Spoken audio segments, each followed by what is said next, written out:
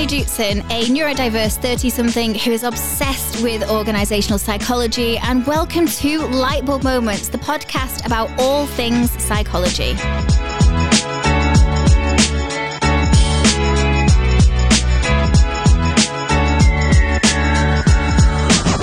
Today I am joined by Jo Campos and we are going to be talking about culture. Jo, tell us about yourself. Hi, my name is Jo Campos. I work for a company called Resource Solutions and I am head of the Recruitment Delivery Centre based here in Manchester. On this episode, I do remember saying to you, I really like your skirt, and you said, it's got pockets. That is the classic response. If you know, you know. Do you know what would be a really good idea? Trigger Jo's values. Trigger Jo's values and see what happens. It doesn't exist in a vacuum. It's a doing word and people have to drive it.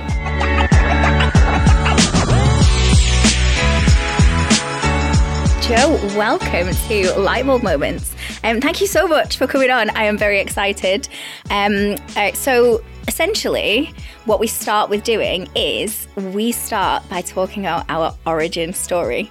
And I always let the guest give me their version first. And then I add what I think my version of it. And some of them are really similar. And then some of them are wildly different. So tell us, what's our origin story? So it all starts back in a dark and dingy night. On a dark, stormy night. Dark, stormy night. No, we met in January of this year in a speakeasy. Is that all it was? It was, in a speakeasy in the Northern Quarter. We're both partners of the Greater Manchester Business Growth Hub, and it's a great organisation that supports the growth of businesses in the Greater Manchester area. It does what it says on the tin, right? Yeah. And as part of that, part of the event, you get the opportunity to network. And what I love about the hub is you can be networking with people that are outside of your industry. So you get really diverse thoughts, opinions. And I met you because you were standing at the bar and you had pink hair. I did. You had pink hair and you had a dinosaur skirt on it. Yes. And I do remember saying to you, I really like your skirt. And you said, it's got pockets. That is the classic response. If you know, you know. A good skirt with good pockets. And we had a really nice chat. And one of the things that I found striking about you, Jenny, was the simplicity of your approach. So I thought you were going to say was your simplicity. But your sort of elevator pitch was, hi, my name's Jenny. How can I help you? And mine was quite convoluted, trying to explain what recruitment process outsourcing was, the fact that I don't actually recruit, but I'm responsible for recruitment. It was a bit, and I took a lot from meeting you, that sometimes simplicity is best, right? Introducing yourself to people is a really good way. Establish a connection and then just find what you've got in common, which is great. So yeah, that's our origin story. Yeah. So like every good love story, it started out in a bar, in a speakeasy. And I remember that we got to a point where, because you and I had kind of gravitated to one another, but as with any other networking event, what happens is lots of people kind of join your space. And so what happened was you did your elevator pitch over and over and over again, to the point where I was like, no, let me tell you what Jo does. That was hilarious. Let me tell you what she does. And from there, a beautiful friendship formed. Absolutely. And then we've met each other at quite a number of different events across the city. And I know we're going to be talking about culture today, but Manchester itself has got such a great culture and a way of people being able to collaborate together in a really easy way that's not hard, that doesn't feel corporate and structured, and people just want to connect with other people.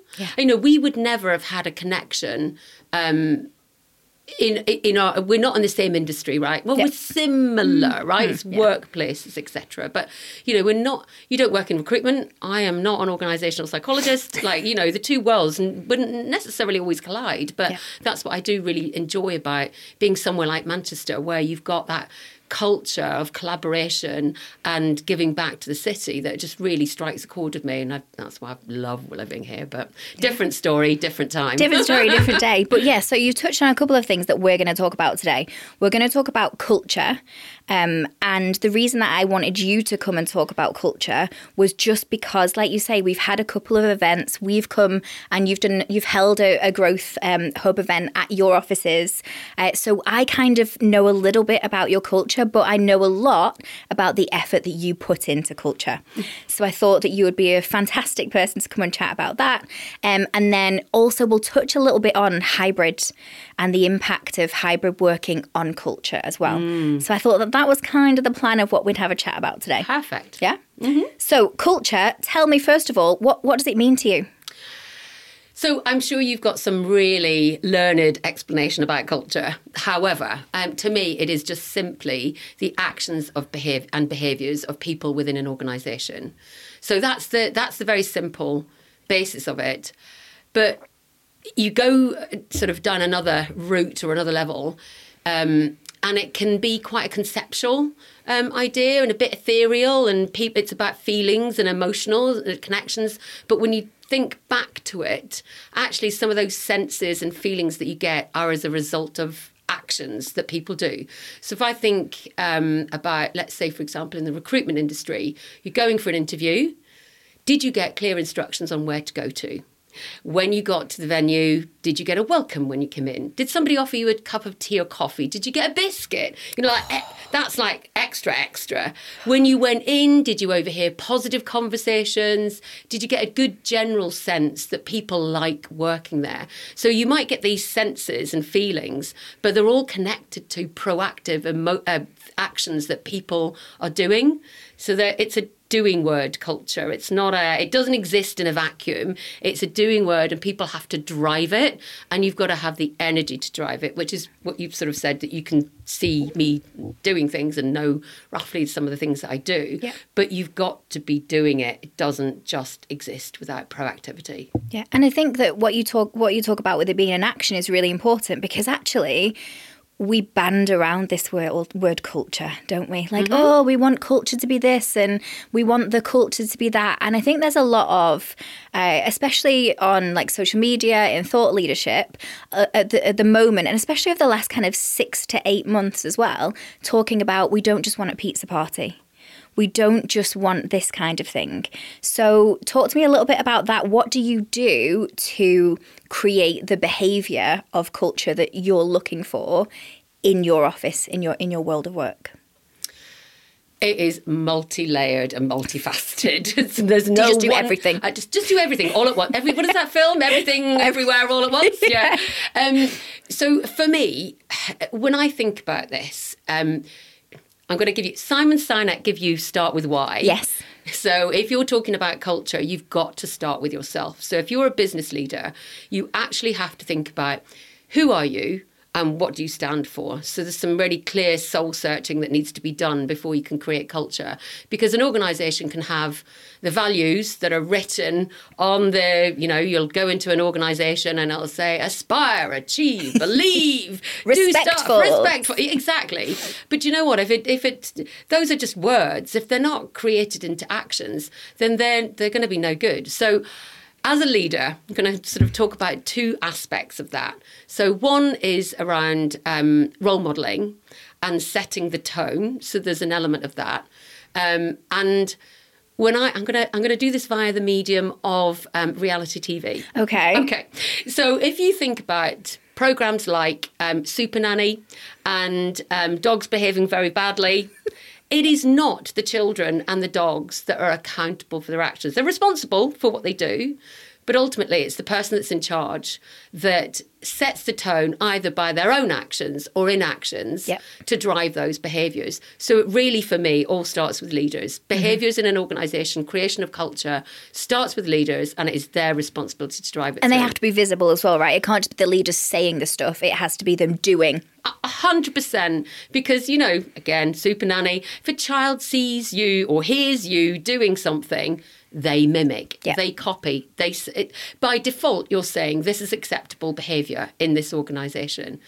But with those programmes, it is fascinating that the smallest of tweaks make massive changes, right? So things like corrections and reinforcement and positive reinforcement of behaviours, corrections of behaviours that you think are veering off track.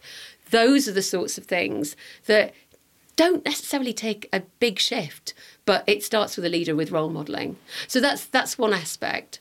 And then the other aspect is around your values. So understanding what you stand for and exhibiting those within the organisation. So again, you'll have your aspire, achieve, believe. I actually think that is my daughter's school motto, but I'm picking it out. So you'll have those. There are other school mottos available. Disclaimer. But you need to really dig deep into yourself to say, what do I stand for? And, what am I going to promote within my organisation? And so I think, I have two, and my two are respect for people and respect for environment. So that's both the environment that you work in the office and having some respect about, how you treat it and use the space, but also in your local community and what you give back to your local community, hence why we do a lot of stuff together. It's about giving back. So those are my two, and people, hopefully, in my office know that those are the things that I stand for. So those will then drive my behaviours, which then cascaded down through leadership is what I expect to see in the office. And if you want to see me triggered, just tread on those two, and that will set off some alarm bells ringing in me where I need to go back to the reality TV bit and go, right, let's kind of correct some of those things because they don't ring true to what I stand for. You're talking about a really interesting part of culture here, because there's the easy part of culture, which is, we're going to do these lovely things and we're going to get together and we're going to collaborate and we're going to all share the same values. But you're actually talking about the piece where somebody doesn't adhere to it. And that's the really hard part. And it's about when you then actually, am I going to hold you accountable for it? And it sounds like you do hold people accountable. So how many people have you got working under you in your office? So in the office there's 120 people. Okay. They don't all report into me because we've got different functions that'll have different leaders that might be not in Manchester, right? But then I'll have a core group of people that report directly into me, and I can cascade down information. So a lot of what I do is around, yes, I've got my own direct reports and they sit in the office. But then I've got this other group of people that don't report into me that I need to rely on the spirit of community and working collaboratively as an office and all upholding the same values. That's not easy, but, it takes time and effort, and you need to have regular catch-ups and regular meetings to just make sure that everybody's setting those sort of standards. Yeah. And you it was really interesting watching your body language when you talked about being triggered, right? And you're like, if you do something and it triggers me, like, how do you... Like in the real world, because there'll be people listening that really want to build a culture and they know to do the nice fluffy things, but they might not be confident to be able to challenge when it's not going well. So how do you recorrect? How do you correct the behaviour when people are displaying something that isn't the culture that you want? And you're giving me a wry smile. I've got an example, and it may sound really petty, but here I'm going to give it a go. Give it. So, and it's. So again, respect for people, respect for environment. That's my two sort of standards. And in our office, when people are in the office, everybody knows that you take when you're finished with your cup or your plate or whatever, you take it into the kitchen, you put it in the dishwasher, because every now and again I will just make sure you take that through. Or, people will say, don't leave that on your desk. Just keep, it's constant reinforcement. So in the office, majority of the time, everybody, works really well, right? Every now and again, somebody will put a dish in the sink. That's going to trigger me. So I'm just like, please don't do that. Let's either leave it to the side if the dishwasher's on, and we'll, put it in whenever it's finished. We had a group of people from another office that came in that don't know the rules, right? They don't know those simple rules. And at the end of the day, they went out, and there was cups and plates all on their desks. And for me, I'm thinking, the cleaner is coming in now. There was 15 of you. You could have all taken those to the kitchen and made it easier for the cleaner. Now, that's a petty example, right? So, but you amplify that in any scenario where you feel like your values are being trodden on. It's not upsetting, but it is. You just sort of think it's not fair to do that to someone else. Therefore, next time they come and visit the office, now that I know that that's not part of their culture in their office, they will get told that I expect at the end of the day for them to clear their desks and make sure that everything's left in a nice way for the cleaner to come in so that she doesn't look at it and go, oh no, this is crazy. Yeah, that makes sense. Yeah, so you take that and you replace it with whatever you want. I thought that's a common one that a lot of people might recognise because they might have it at home as well. So, you can apply these tips and techniques to any kind of environment. Yeah. When you're talking about respect for environment, I have a confession to make. What did you do? Did you leave a cup in the room? I didn't leave a cup in the room, but do you remember, so when we were at your offices and we were doing the summer social? Oh, yes. You told me about items of around the settee area going missing. Before I left, hid 3 of the bee pillows that were on your... See, again, look, I'm coming across as really petty here. And I put them in different cupboards around the office because I thought it would be hilarious. Somebody must have found them because I tell you that story that I'm so proud of my office. And we moved in there last year and I did all of the soft furnishings. I got these beautiful bee pillows from Marks and Spencer's. And there was an occasion where one went missing regularly. And I went on this hunt for this pillow. I was like, who has taken my pillow? And then I realised somebody must be doing it to wind me up. It turns out it was the cleaner that was using it just kind of like when she was having her rest break. She'd have it in like a little sort of small alcove where I couldn't find it. So I did feel a bit bad after that. Well, after that conversation, we obviously had a couple of Prosecco's. Yeah. And I thought, do you know what would be a really good idea? Trigger Jo's values. Trigger Jo's values and see what happens. So, yeah, just in case anyone ever wondered why those bee pillows ended up in the cupboards. They're back. It was me. And I kind of feel like that's something I might do just every time I come to your office. I'm going to find... I'd not told you. I can see producer Liam shaking his head in disgust in the corner at me. Like, just don't tell her. Don't tell her things that might trigger you. So let's talk about, because you and I have talked about culture and things that you do.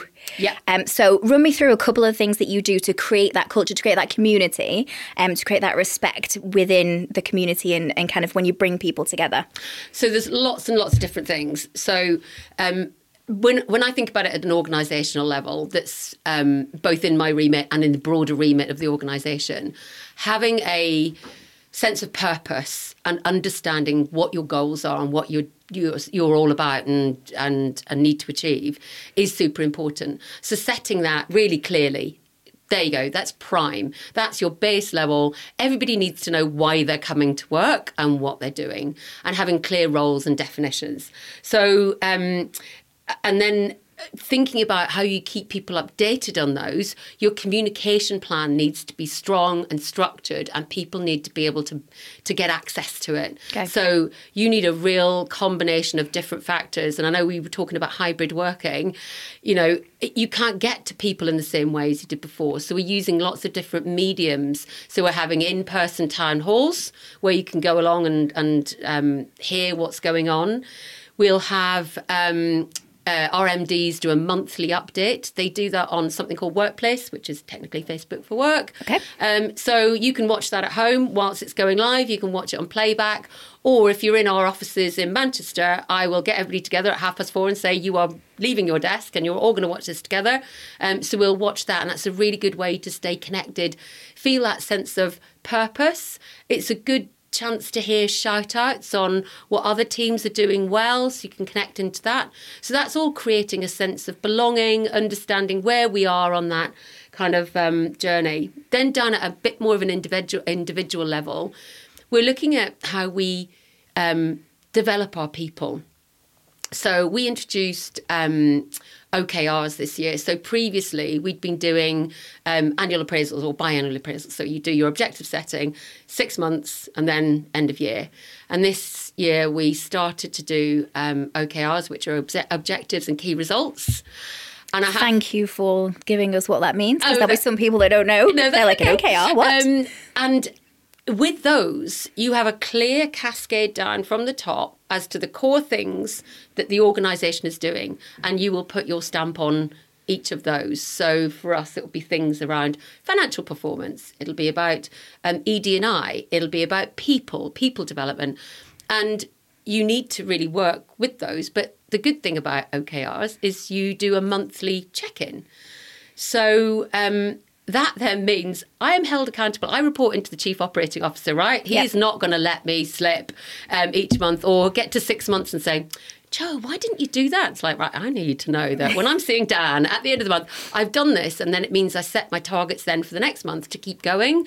So all of those are creating this culture of ongoing achievement of objectives. And then it's quite great. You feel like quite proud at the end of the month going, I did this. I sort of got there. And so that cascades down within the organisation. And again, people are on that journey with you. Some of the other things that we're doing sit more in the ED&I space. So about creating opportunities for people to connect and to, so like our employee resource groups, those groups are changing the organisation. Mm-hmm. You know, some people, I had somebody say to me the other day, you know, about what happens whenever your kids are sick, and you know, we don't really have a policy for that, or it's not really clear. And I'm thinking, not even on my wavelength. My daughter's 25. So I wouldn't be thinking about this, but creating a forum for people to come together and actually say, these are the things that we want our HR teams to be thinking about. So they're really invaluable. It's important though that we don't overburden those employee resource groups, and that they feel like they're actually able to achieve what's possible for them, right? And I'm assuming those employee resource groups have specific focuses. So you have like an EDI one, maybe you have a menopause one, is that the kind of thing it is? Yeah, so you have your Pride Network, which is LGBTQ+. We've got a disability and carers group. We've got a family group. We're gradually building more and more out. The important thing about those is that they're employee-led, and that it's not a cascade down. We're not saying, this is the objectives that we need you to achieve. We've got broad 6 pillars of our ED&I strategy. And so long as you do something that kind of fits in with those, you know that you're on the right journey. Yeah. So I'm also the ED&I lead for my region. So it's important for me to stay connected with all of those groups and just listen and hear what's going on, and equally to drive the agenda forward for my own region. So that's some of the things that we're doing at a big group level. There are lots of like the formal things, right? They're the structured things. But I'm assuming, I know, Jo, I know you've got other things in there which are, because I've experienced them and benefited from them. Some of those things that are maybe a little less formal, a little less grown up going on in the office. Well, I think about Manchester myself, you know, and again, when I think about how my relationship with my boss, he's what I call, and I've had several of these, he's what I call a Red Bull manager.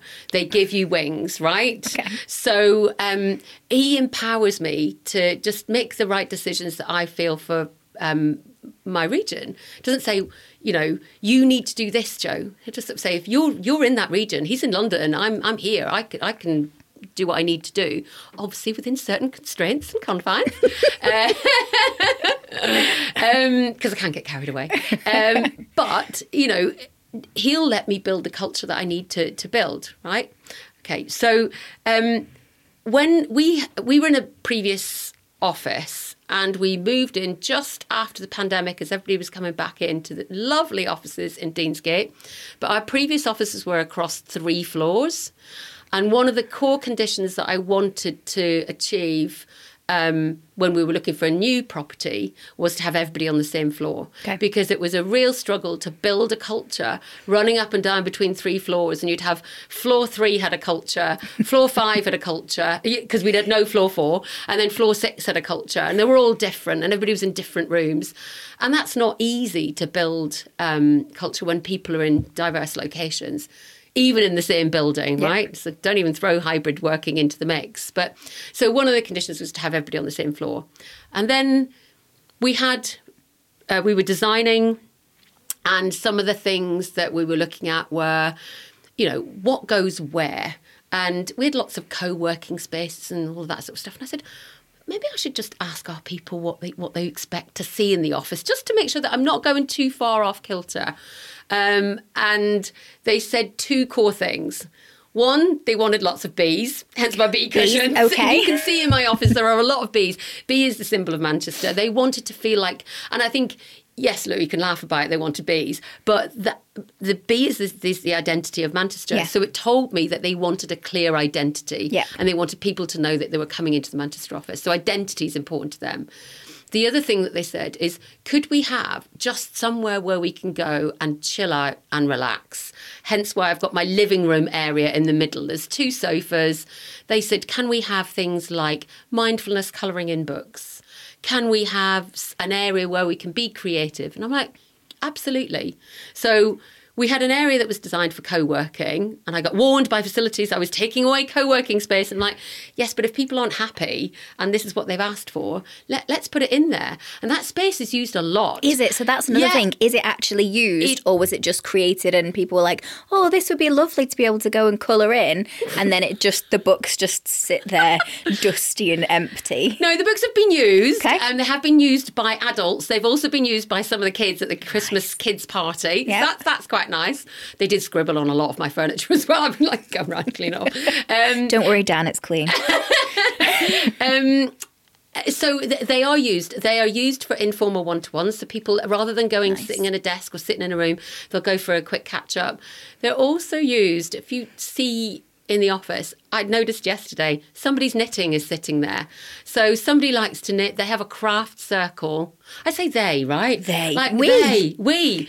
But I say they because we've got a social committee that I'd set up, and that literally runs all the activities for the office, right? I don't have all the ideas.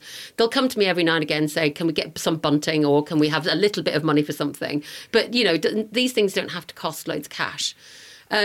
But yeah, I say they because once they felt that social committee felt enabled to just get going, they set up the craft circle. They didn't come to me and say, Jo, could we set up a craft circle? It was like, just go ahead and do whatever you want to do. If you think that that's going to be sociable and it's going to be interesting for a number of different people, go ahead. Yeah. And it's amazing what happens once you empower people with responsibility. They set up a lending, they, not me, I didn't do this. They set up a lending library. So there's some avid readers in the office. I'd put in some books, again, Manchester themed. I'd gone around all the charity shops before we set up and got some books. But they just added to that. So they've got this lending library that they just set up, which, came from them. I've nothing to do with it. So yes, the social committee, my idea, does sit somewhat under my remit, but it's its own independent entity where that team will create loads of activities. So some of the things, you're looking for practical examples, right? So things... Tell us about the beer trolley, Jo. Beer trolley. Well, recruiters are well known for liking a bit of a drink. There's a real generalisation for you. But I was really keen to make sure that a lot of the stuff that we did in the office isn't necessarily always focused around alcohol, because it's not really good for well-being. Although we do have a beer trolley on a Thursday where at the end of the day we just go, used to be on a Friday, but Fridays are not the end of the week now. Thursday's the new Friday. So we'll just have one beer and just say, well done for a good job, well done. But some of the other things that social committee do are things like, it's Eurovision. What are we going to do for Eurovision? And we've got lots of different people from lots of different countries. We all brought in some food from the countries that we are from. So I made some potato bread. Because anyone that knows Jo knows she's a feeder. I am a feeder. So we all brought that in, put it into the kitchen. Then at lunchtime, you just help yourself to some really nice snacks. Somebody did a Eurovision quiz. Those, look, you might sort of say it's not all about pizza parties, but those opportunities for people to come together and connect and make social connections and make friends is important. I have told people that I really lament the days before COVID when we had office relationships, office babies, all of those things that bind people together, make them feel connected, make them feel like they belong. Yeah. Those are gone, and we're trying to build some of those things back in again into organisations. But it's not hard, and it needs somebody to work at it, right? Yeah. To build those things in. So with the hybrid working then, because we've talked about hybrid working and, we talked about people, no one's in the office on a Friday anymore. Mm-hmm. How do you build a culture when some people don't want to come into the office? How do you, because that's really difficult. And especially when we look now, there are some organisations which are forcing people back to the office and saying, if you don't want to come back to the office, leave. And there are other groups of people who are like, well, I'll come to the office, but you need to now pay my travel because I've been able to work from home all this time and it's not been a problem. So now you need to pay me more money if you want me to come into the office. Yeah. What are your thoughts on this? How do you create culture within that space? It's a complex web to work your way through. So we've asked people to do what we're calling anchor days in the office. Okay. So your team will have an anchor day. That could be a Tuesday, or it could be a Wednesday, or it could be a Thursday. Some teams might do an anchor day every 2 weeks. It's really up to them. But we do think it is really important for people to come into the office at least one day. I genuinely, personally, do not think it is much to ask people to come into the office. I've got one person on my team who was living, where was she living? She was living in Manchester before the pandemic, has moved to Lancaster. She's in the office today because she has a team and she expects her team to be in the office on the anchor day. So she's got herself up at 5 o'clock in the morning and she's come down. Now, look, yes, that is, it's not ideal, right? But she's got a team here. She wants a team in the office. She's got to set the standards. She's got to set the behaviours. She chose to move out of the area. And you've got lots of, you amplify that. That's one example. You amplify that by whatever number. But I genuinely do think it is really important for people to be connecting with each other in person. Your frequency of that's down to you to decide. But we do, as part of our sort of culture and understanding people, we do an employee engagement survey. Yeah.